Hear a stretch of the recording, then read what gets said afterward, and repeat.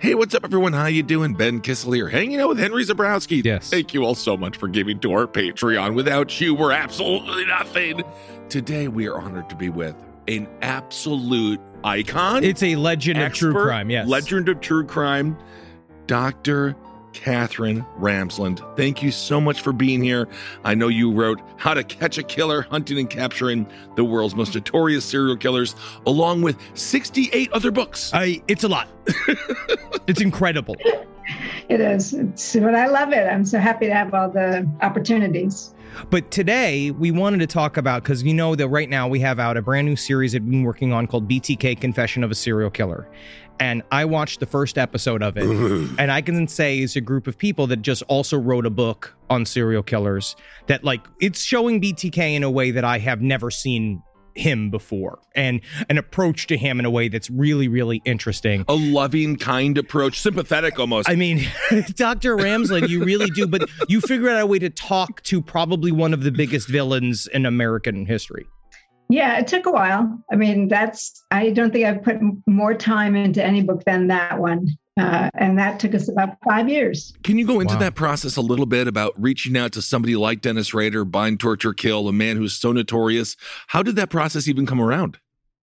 Well, it wasn't my idea. You weren't like, ooh, I hope Dennis says hello. Yeah. What? I wish upon a star every night that BTK shows up at my window, and he did. It was an odd convergence of things. I was writing a book that looked back over 100 years on mental health experts who had taken a lot more time to spend with extreme offenders, mass and serial killers, to learn a lot more about them. So they'd spend weeks, months, years. So I had just published that book called The Mind of a Murderer. And then I saw this woman on Facebook who had claimed in 2005, when Rader was arrested, that she was going to be writing a book with him. So I just sent her a message saying, whatever happened to your book with Dennis Rader? And she immediately asked me if I would take it over. She didn't want to write it. She didn't know I wanted to write it. Is it just because of the nature of dealing with him, or is it just because they didn't have the resources, or they were like, well, you're the expert, you need to do this? Sort of a blend of those factors. And she had one of my books that she was using as a model, and so she knew who I was. But that still wasn't, a done deal. I had to be vetted by the victims' families, because proceeds from this book go to them.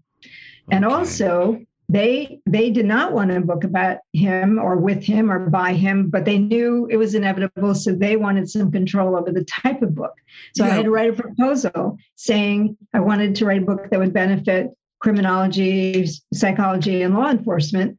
Right. And then other people had approached them, by the way, and they said no, but because my credentials, my intent, etc. So then, then we had to convince Rader to switch out from the first person, who he really liked, to me. So we ended up playing chess together for about a year before all the legalities and everything got into place. And so that took a while. And, he warmed up to me, but it wasn't like I wrote him and said, oh, I want to write a book with you. It was this bunch of weird things that all happened at once to turn a book over to me. And then I reshaped it completely from... Yeah. I can't even imagine sitting across from BTK just playing chess. That's absolutely...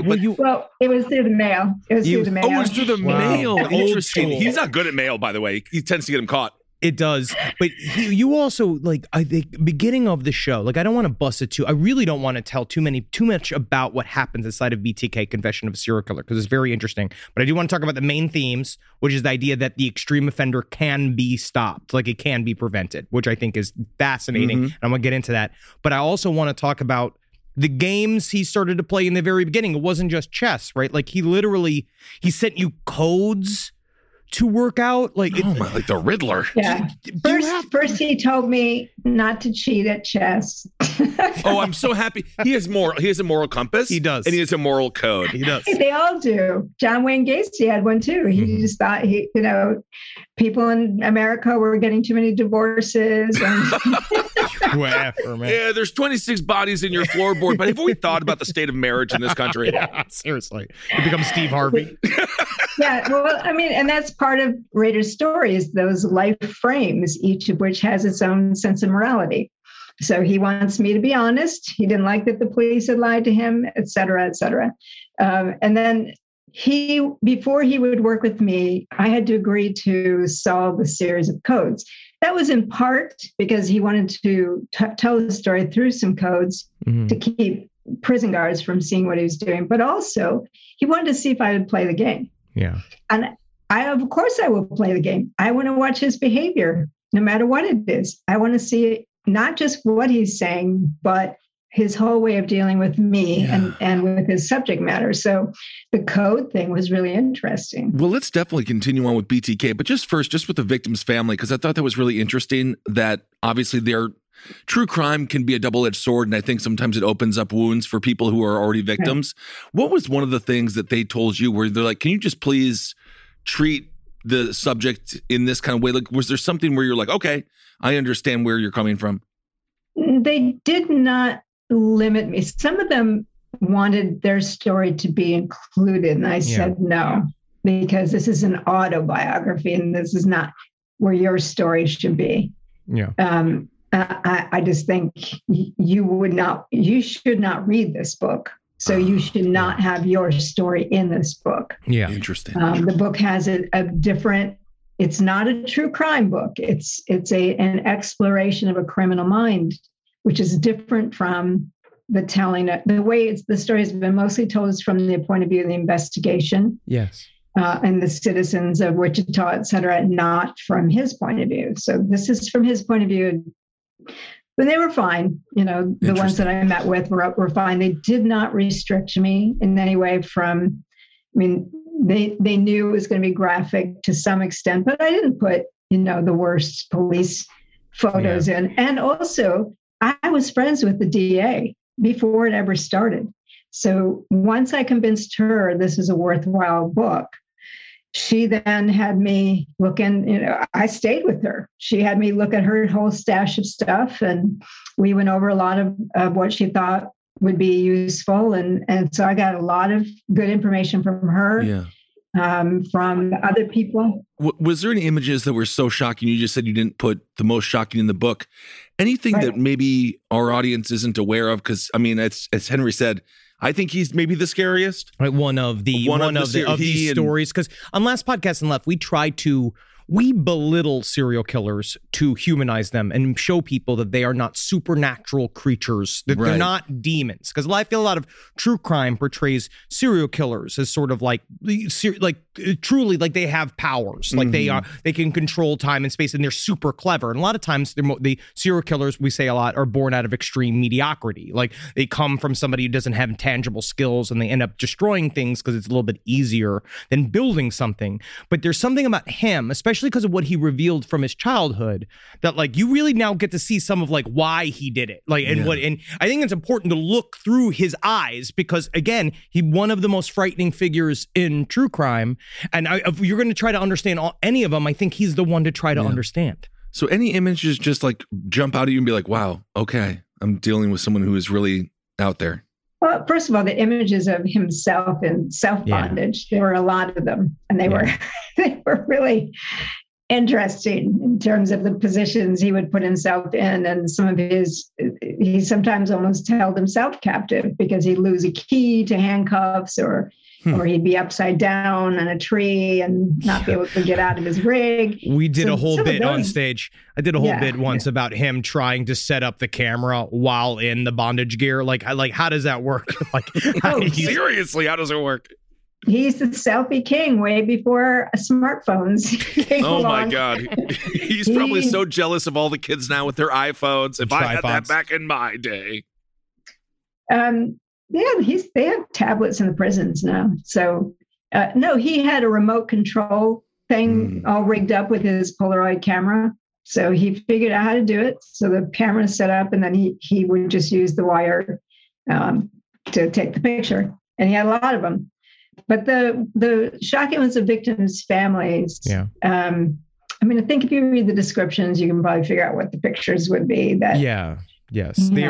The crime scenes are awful. And he did that on purpose too, I imagine, in many ways, is that he liked leaving an impact. And he knew that he was creating layers of trauma too, right? Like he knew that the cops would be fucked up seeing it, and anybody else who saw it would see how serious a bad guy he was.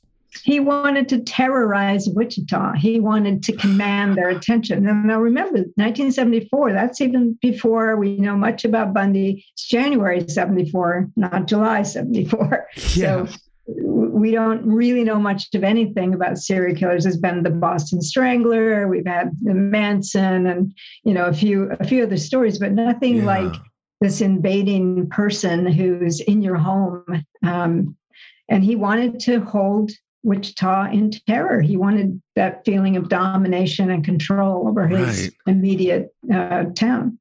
Rise from your grave. People ask me all the time, Henry, why do you use Babbel? And it's a fairly simple story. Just get into a time machine, go back to 1997. Imagine yourself as a 13-year-old ginger, chubby boy with a yearning for the stage and the talent to match.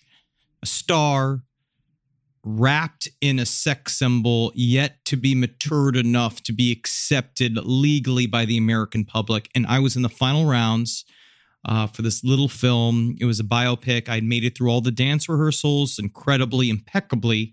The acting, I was there. It was for a film called Selena. And then came the Spanish test. And I got to say, I got less than good results, if you know what I'm saying. But nevertheless, it went and became an iconic role for Jennifer Lopez. And good luck to her and whatever the hell she is up to now. But if I just had Babbel then, you might be talking to the Polish Selena that the people really wanted. Now is the perfect time to start Babbel for all of your summer travels or your audition needs. Babbel is the language learning app that sold more than 10 million subscriptions, with addictively fun and easy bite-sized language lessons for wherever you are in your language learning journey. I know I was far behind Jennifer Lopez, or J-Lo as some of the people from the streets call her. See, with Babbel, you only need 10 minutes to complete a lesson, and J-Lo had at least 20. Unlike other language learning apps, Babbel lessons are created by over 150 language experts, not just some guy named Dave. You know what I mean? I mean, it could be a guy named Dave, but just some guy teaching you language. You never know what he's throwing in there, all of his private little jokes. With Babbel, you can choose from 14 different languages, including Spanish, French, Italian, and German. Plus, Babbel's speech recognition technology helps you to improve your pronunciation and accent. And in addition to Babbel's lessons, you can access podcasts, games, videos, stories, or even live classes. You'd be crazy not to join Babbel. Right now, save up to 60% off your subscription when you go to babbel.com/left. That's BABBEL.com/LEFT for up to 60% off your subscription. Babbel, language for life. A roast as dark as the night, perfect for fueling the cryptid research and mad ravings required for your podcasting. Don't mind the red eyes, he's just trying to warn you of the bridge. The bridge. Finally, from the caffeine-addled brains of Spring Hill Jack Coffee and Last Podcast on the Left, we bring you Mothman's Red Eye Blend. Yes, delicious Panama beans. Go to lastpodcastmerch.com to order yours today. So when you're talking to him, I know that you built a trust with him. One thing that a roadblock we find in our show that we talk about a lot is, how do you believe a word out of any one of these guys' mouths? Yeah. So it's like he is telling you these intimate details about his childhood now. Like he's opening up the floodgates to talk to you. What makes you, I mean, not to be anything like, what is the key to you that shows that he's telling the truth, or you think that he's telling the truth, or do you know that like, well, I don't know who I'm meeting here. I don't know if I'm meeting a representative or like, or if it, you know what I mean? Like, cause he talked about his personality being a cube. All right. So first of all, this goes across the board to any offender you're going to talk to, but especially ones you anticipate will be manipulative and deceptive and narcissistic. you need to know their story as well as you can before you get to talk to them. So I have corroborating sources. I had the police files. I had their interrogation. I had things that other people had said about him. I had the DA. I had a number of things that I would know to some extent, certainly not completely, but to some extent when he's not telling me the truth. Okay. To like cross-reference. He didn't like that I had some of that stuff because, of course, he wants to spin his own image to me. And some of the things in the interrogation went against what he wanted me to think. So I had to call him out a couple of times and stuff, and that didn't sit well with him. Yeah, how did that work when you called out one of the most notorious serial killers in history? How did you do that? How does that work? I think because I have credentials, academic and therapeutic type of credentials, there's a certain aura in that they think maybe I see more than I really do. I don't know, but I know that he would withdraw. And then the next time we talk, he's got 2 or 3 pages filled up of justification or explanation for. So I knew that I kind of figured out his pattern when I would say, no, that doesn't really jive with what I know. I figured, he'd get grumpy, cranky, but then he'd come back, he'd think it through and he'd come back, because one of the things about him and Bundy and Gacy and a few others that are very loquacious, who like to talk a lot, is they really trust that their narrative will control the situation. They trust that the language they put out there is going to be the defining thing for everyone who hears it. They believe that. So I knew that he would always come back with something to respond to this. We never got to the point where he was really angry at me. I thought that he might be especially after the book came out. And he doesn't get to read it, by the way, but people would tell him stuff. Of course. And also, after the A&E documentary, there were some of his friends said that I threw him under the bus, and I blah, blah, blah. Oh, no. You threw BTK under the bus. I can't believe you would do that. And he immediately said, well, that's her job. And he did not. So in that capacity, he defended you. He defended me. We've been talking now for 12 years. He called me on Sunday. Everything's fine. I really thought some of this stuff might get under his skin in a way that he would just decide, that's it, I don't want to do this anymore. But he hasn't gotten to that point. So he's got such a superiority complex that I do think, in a way, it's what you said. And you say that in the show, which I think is really interesting, is that you did what I did to get my first LA apartment. I dropped names. I literally was like, this is how I did. Like, I knew how to jump in front of couples. So it was like, I've done some work. Like, I tried to jump in where, like, you did the thing where you're like, I am very accredited. This is this is my body of work. And there's something about that where it kind of feels like Dennis Rader is like, well, if anybody's going to throw me under the bus, at least it's her. Like, she's the one I trust to do it. I like the way you put that. But I do think that also buffers me. Yeah. Because it does, I'm not a group B. He has terms for various types of readers that write, or people who write to him. And I'm not in those groups because the credentials set me apart in his mind. And so, I'm not afraid to use that because I need buffering. I want to keep that level of authority there, right? Absolutely. And also, that's another thing, because some of the people I know who talk to serial killers, let them run roughshod all over them, call them at all hours, night and day, make demands of them, to keep them on the phone for hours. I set limits and keep them.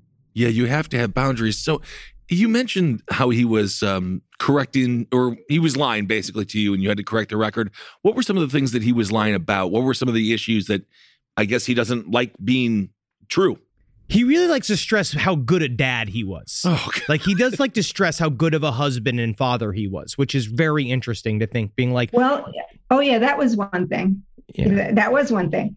And it took several years to get to this point. And they should have put this on the video, on the documentary, I thought, because they wanted something unusual. And this was, he has often said that he was never He never cheated on his wife. And, he stayed faithful as if all the things that he did. However, there was a woman whose house he was installing a security system, and he admitted that he made a pass at her. And had she not, fended him off, he would have definitely gone further. And I said, well, doesn't that kind of defeat your idea about your fidelity, that you were a good husband? And he admitted, yeah. But he has that compartmentalizing thing, right? The cubing thing. The cubing's so fascinating. Yeah, each side of the cube doesn't really care what the other side does. Right. Yeah. But that's interesting. So for him, obviously being a good Christian man, he's very pious. So for him, that's a deal breaker. You don't commit infidelity. That's the psychology is so fascinating with these people because they do have morals, and then meanwhile they're also doing the most atrocious things of all time. So they have codes almost. They have codes, yeah. And going back to that, when you were corresponding with him and you just said you spoke on Sunday, what was that first process like when you received something from him? Do you feel like there was a certain amount of like energy attached to it? Like, wow, this is coming from a notorious killer. That's so amazing. I just wrote a blog about that very thing yesterday. Nice. Yes. I still got it. I talked about the aura that seems to transfer when you first, especially the first letter. The first letter really stands out. There's something. This is a serial killer, right? Yeah. And so he's not the first serial killer. That's the one thing. I mean, that's the thing. You've talked to a lot of these losers. Like you've talked to, yeah. The very, very, very first one was over about 25, 26 years ago, maybe more than that. And that envelope was really startling. And I was just getting into this field. I had been teaching philosophy at Rutgers, so this was all very different for me. And getting that envelope did seem to have that aura, like, and who sent that not one? Like the telephone bill. That is an envelope that contains something. And so with Rader, I think the first time because as you know, this arrangement was unusual, and so I was awaiting his. I had mailed him first to introduce myself and that I'm the one who's gonna take this over, and so the first letter back was obviously momentous. A lot was at stake. He could have said, "Yeah, no way." I'm not letting you do this, or but he was very polite. And one thing about him that is different from some of the other killers who I've seen dealing with associates is he's polite. He does not use vulgar language. He recognizes limits I've set. He always treats me respectfully. That first letter set the tone. It was respectful, appreciative. He wanted to play chess. Let's get to know each other. And do the codes. So he kind of laid out the groundwork to see what I would do. But, I was game for anything because when you're doing psychology, you want all the layers, all the behaviors, even if it's lies and manipulation, you want all of it. Because there's a lot you can tell from somebody about how they lie, what they lie about, right? Like how they approach subjects.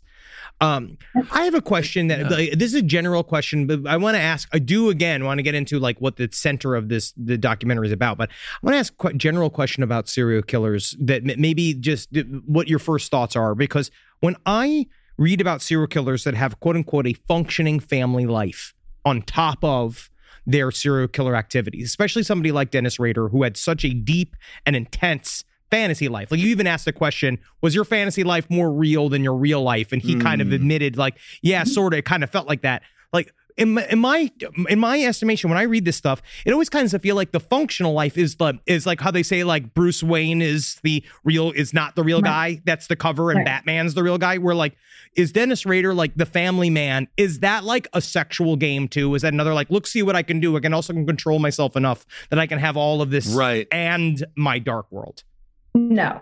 Okay. I don't think so. Yeah. Do you think that it's like, so it was genuine for him? It was genuine. And also he's falling into place, and what he's trained up to do in America's Midwest is you go to church, you get You find a woman who'll make a good wife and mother. You have the children, you get a job, you support them. He was going through the whole menu that he was trained that this is what you do. So that, and he'd just come back from military service, met Paula. It was all working. It wasn't a game. And even, I think the cubing thing is a secret to Dennis Rader, not all the gamesmanship. The game is on one side of the cube. Not all of them. That's so interesting. And so do you think he fully understands the difference between these two realities that he lives in seamlessly? Or do you think that he was a little bit surprised by his own actions? Sometimes surprised. He does say something kind of interesting in the book about, he uses a metaphor where he's kind of on this raft pushing himself away from shore, the shore being his moral foundation. And as he's thinking about and stalking women and thinking about murder, he's pushing away from the shore. In his mind, the shore will always be back there to return to. And then one day he turns around, it's not there. So that's kind of a good metaphor of what's going on with him as he's moving in a certain direction without recognizing how much he's changing. That's literally lost at sea. That's really interesting. So, all right. So maybe that goes into the core of like your thesis of the docuseries, which is this idea that this can be prevented. The extreme offender can be prevented. Now, what is it about Dennis Rader's story that pointed you towards that? Like these are like, okay, this is proven a thing. Like maybe this is what we look for. We're like, what causes someone to kick off from the shore? Well, I mean, in a way, it's a re-education of society that, as you guys say, they're not these 24/7 monsters that are set apart. We have to understand that it's a continuum. Yeah. And that these kids who are having this fantasy life, we have these weird formulas about serial killers that came from the 1980s. So it's very outdated. The McDonald triad, right? Like all of that. It hangs on because it's nice formula for TV and novels. So that's unfortunate because we're missing the nuances. Humiliation, something understudied. That is a huge role in so many of these offenders' lives. As in they were humiliated as children? They were humiliated in a way that they don't forgive or forget, and it stays with them. We see that a lot in mass murderers. That's very much the formula that goes into their makeup, but we have not really looked at it with serial killers. But it does mix in with, as they're going into puberty, it mixes in with lust. It mixes in with their fantasy life and the decisions they make subsequently. So we have to understand the role of things beyond just outright abuse. You know, we talk about, they've been abused, head injuries, et cetera. No, you know what? Kids who don't have those things also have become serial killers. So we have to look at, we watch a kid who might be withdrawing. Rader would draw his girl traps right there on the blackboard, right in front of the teachers. Girl traps. Yeah, like it's same. We saw that with Leonard Lake. Used to do the same activity too. When he got obsessed with that book, when he got obsessed with the collector, and it's weird because it really is out in the open. It was like that story of the dude, the little kid that the parents gave the gun, and he's drawing killing people for days. That's so sad. That story. Yeah. Well, and so that's a dysfunctional thing. Of course, absolutely. But it's just the kid is telling everybody, like, hey, like he's screaming for attention. So how do we change the parameters that we can listen to? Because we actually said this on our Jeffrey Dahmer episode. We were like, this idea that like if he as a 10-year-old boy could tell somebody, I have these thoughts about sleeping with sleeping people, like this idea of like I like people when they're sleeping still, and like how did we start that conversation? Like how do you? Well, one of the problems is we're uncomfortable. First of all, sometimes we don't observe our own protocols. In the case of the kid in Michigan, they had a team in place for understanding these signals, and they did not call them in. Yeah. What's with that? I don't know. Right?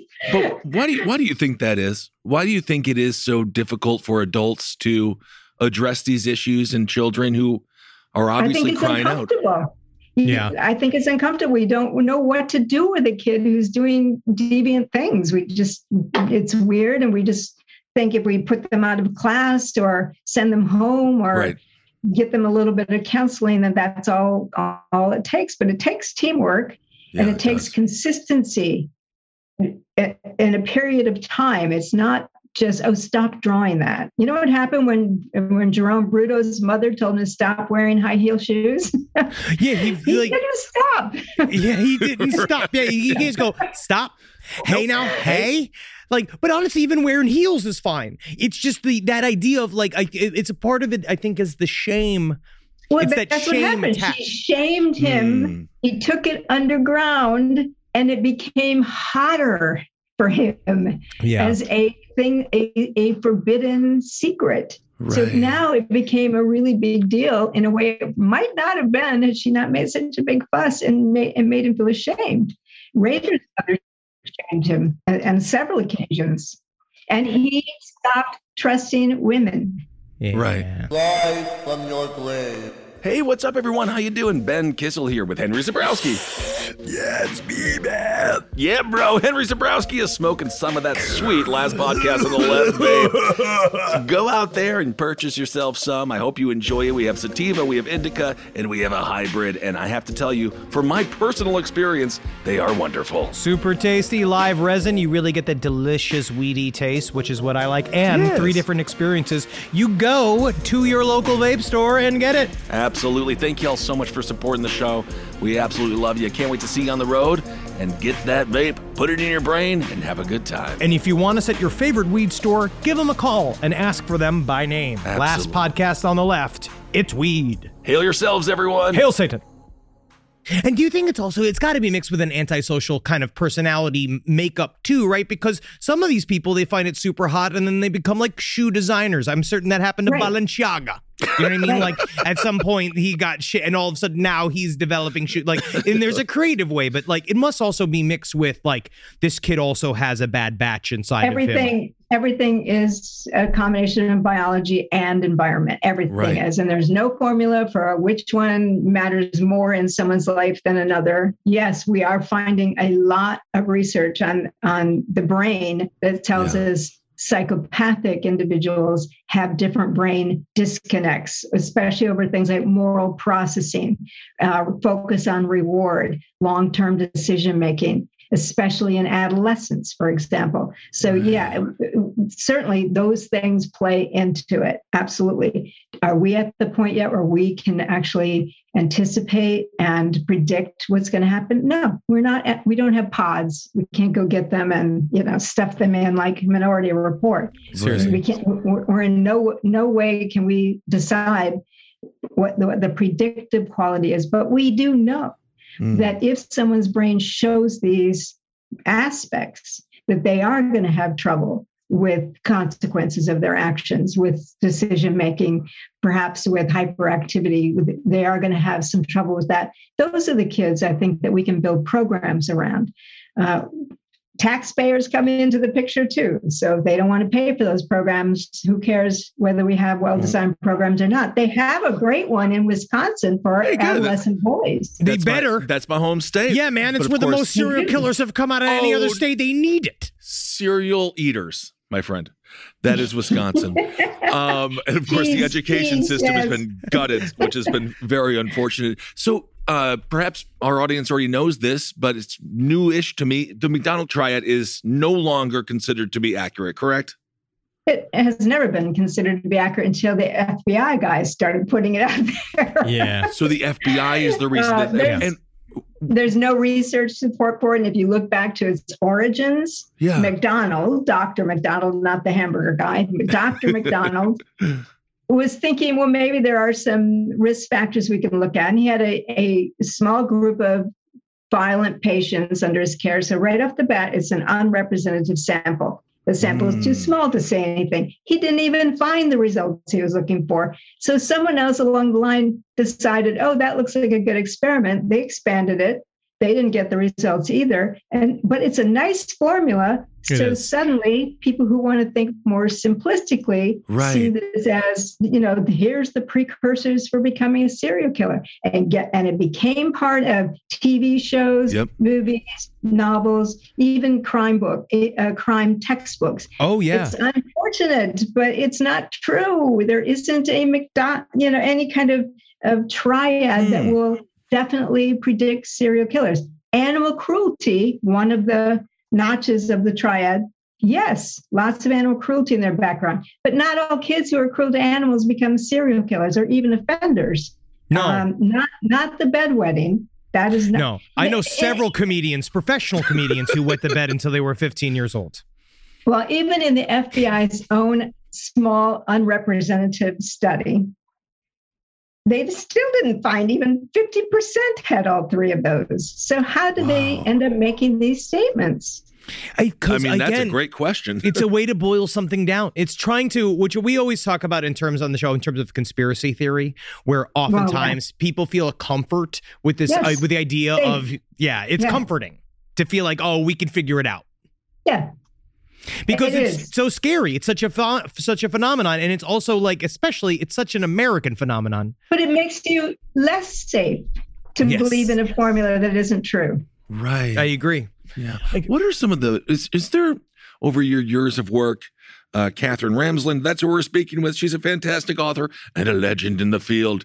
What's the largest myth that you would like to see busted in your work? 69 books. Obviously, you have a truth that you are trying to tell.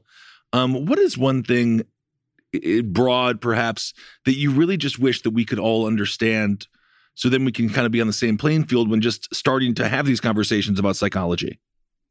Well, I'll tell you I write a blog for Psychology Today. I've been doing it for 10 years. And I wrote one called The Number One Question About Serial Killers that I always get from high schoolers all the time, like once a week at least. The nature versus nurture. How much is nature? How much is nurture? Are serial killers born? To which I say, you are treating serial killer as a criminal type. It is a description of a behavior. That's all it is. Yeah. At least two victims, and one victim on 2 occasions. So unrelated, 2 occasions, 2 victims. That's it. That's a description of a behavior. And the range and diversity of approaches, motives, weapons, victims, range of activity is so diverse, you can't pack it into a criminal type. So that's one that I don't like, the idea that we can find, the few traits and behaviors of a serial killer so we understand exactly who they are. I think that's ridiculous. Secondly, that they all want to be caught. It's just a silly thing. Why would they want to be caught? They want to do what they're doing. Yeah, right? They're living their dreams. Sit in a prison cell. They want to do what they're doing. There's very few who have turned themselves in. Very few. They have, or some have committed suicide, but that's rare. And I don't know. I do know it came from a case in the 1940s. The lipstick killer who wrote on the mirror, "Catch me." Catch me. And it's partly too because people want to believe serial killers have a conscience, and so they feel terrible about what they've done. That's a myth. They don't feel terrible. Because why do you feel like it's also because then Ted Bundy, we bring up this quote quite a bit. I don't know the exact quote, but it's like you spend years properly planning how to do the crime, or you plan it and you prepare, and then one day you lose the wrench, you lose the thing you're trying to do. Is it just that the wheels fall off half the time? And does that have something to do with kind of literally their mental illness, where they get to a point where they kind of self-destruct because they're following their id all the time? Well, you can ask that of the Zodiac, I guess. When did he self-destruct? True. So, there are some who do. It's called devolving, and Bundy did that. But he's become sort of the prototype, and he's just, but he's only one case we have over 5,000 documented. We don't even have all of them because who knows what goes on in other countries in terms of documentation and investigation. But we do have a lot that we know about. Bundy's behavior is not the prototype at all. It's just become the media prototype, and that's a very different animal. Is there a prototype? But yeah, he's right that it's an age, lower testosterone, less interest, less challenge. Dopamine in the brain just doesn't come up for it anymore. There's a lot of different things depending on how old they are, whether they failed at some of it, whether something is just dried up and they don't want to do it. But that's, again, we have serial killers who are in their 50s and 60s. So they still operate. It's going to be different from one to another. It's very hard to generalize that. What is the prototype, do you think? There isn't one. That's what I said. There's no portrait of there's no profile of a serial killer. It does make it scarier. The FBI would say that. They say that in their publications all the time. When people stop saying there's a profile of a serial killer, there isn't one. Wow. Do you take any of this home? Like, does this screw with your actual personal life? Like dealing with all of this, like on some level, like having Dennis Rader have your telephone number. Does it fuck with you? No. Great. Honestly, I mean, you're because you're facing it in a very specific way. I mean, I guess it would if he made threats or, But you've never had to deal with that in the past, like someone flipping on you? I've had stalkers, but they aren't the people you think they are going to be. No, yeah, they're true crime fans. No, they're not. They're like an academic dean. It's not what you would expect the true crime fans. No, they treat me with respect. I've had weird stalkers that have nothing to do with any of my work. Oh God, that's even worse. Yeah. No, that's just about that's even worse. Because honestly, sleep well tonight, everyone. I can't thank you enough. That is one of the things about the Rader book is that he was a person praying next to you, singing church hymns with you, leading your church, your neighbor talking with you about flower gardens. You need to understand this is possible. They are not monsters 24/7. They are ordinary people for the most part. And it doesn't mean they're nice guys, but they sure know how to play nice guys when they need to. Yeah, right. One of them's probably hosting the podcast you're talking to right now. But I seriously can't thank you enough for talking to us. This is you have done us a great honor to dare treat our stupidity with your words. Yes, thank you. I looked for you guys at CrimeCon. Oh, I can't wait to go back. Can't wait to go back. I want to go back. It's been a while. Like we went to the very first one. That's where we met Nancy Grace. The Vegas one was 5,000. Wow. I can't even imagine. I can't honestly. I mean, my God. Astonishing. Katherine Ramsland, thank you so much for being here. You are a pioneer and you're saving lives. Thank you so much, Dr. Ramsland. Check out BTK, Confessions of a Serial Killer. It's truly good. It's like and our audience is like it's exactly. they're gonna love it. It's our group because we are all like just like them. Like we've been consuming. Like it's for the people who know true crime, and it really is. It's great. Thank you so much. Appreciate being there here. Great questions. Thank you, Katherine. Trying. That's so nice you said that. We did good. So we try. We're trying to embarrass us or embarrass you, Doctor. And please come back if you have anything else you want to promote or you're working on. We'd love to talk with you again. You are wonderful. I do have another one going, but I can't say. I assume that you do. We'll bring it right Unless back. you're going to stop at 69 books for some random reason. No, man. No, you got to do it. Okay, keep pushing. Thank you, Dr. Ramsland. Thank you. Rise from your grave.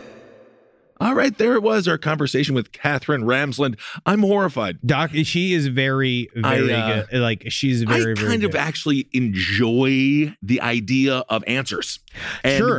We all do. Those don't exist. No, there's none. She just basically says what we do. But I honestly think it kind of goes hand in hand with what we do. Like, while we try to do, understand that they are not invincible creatures, it's just important to remember, like, in the fact that serial killers are human, that means they can be your neighbor.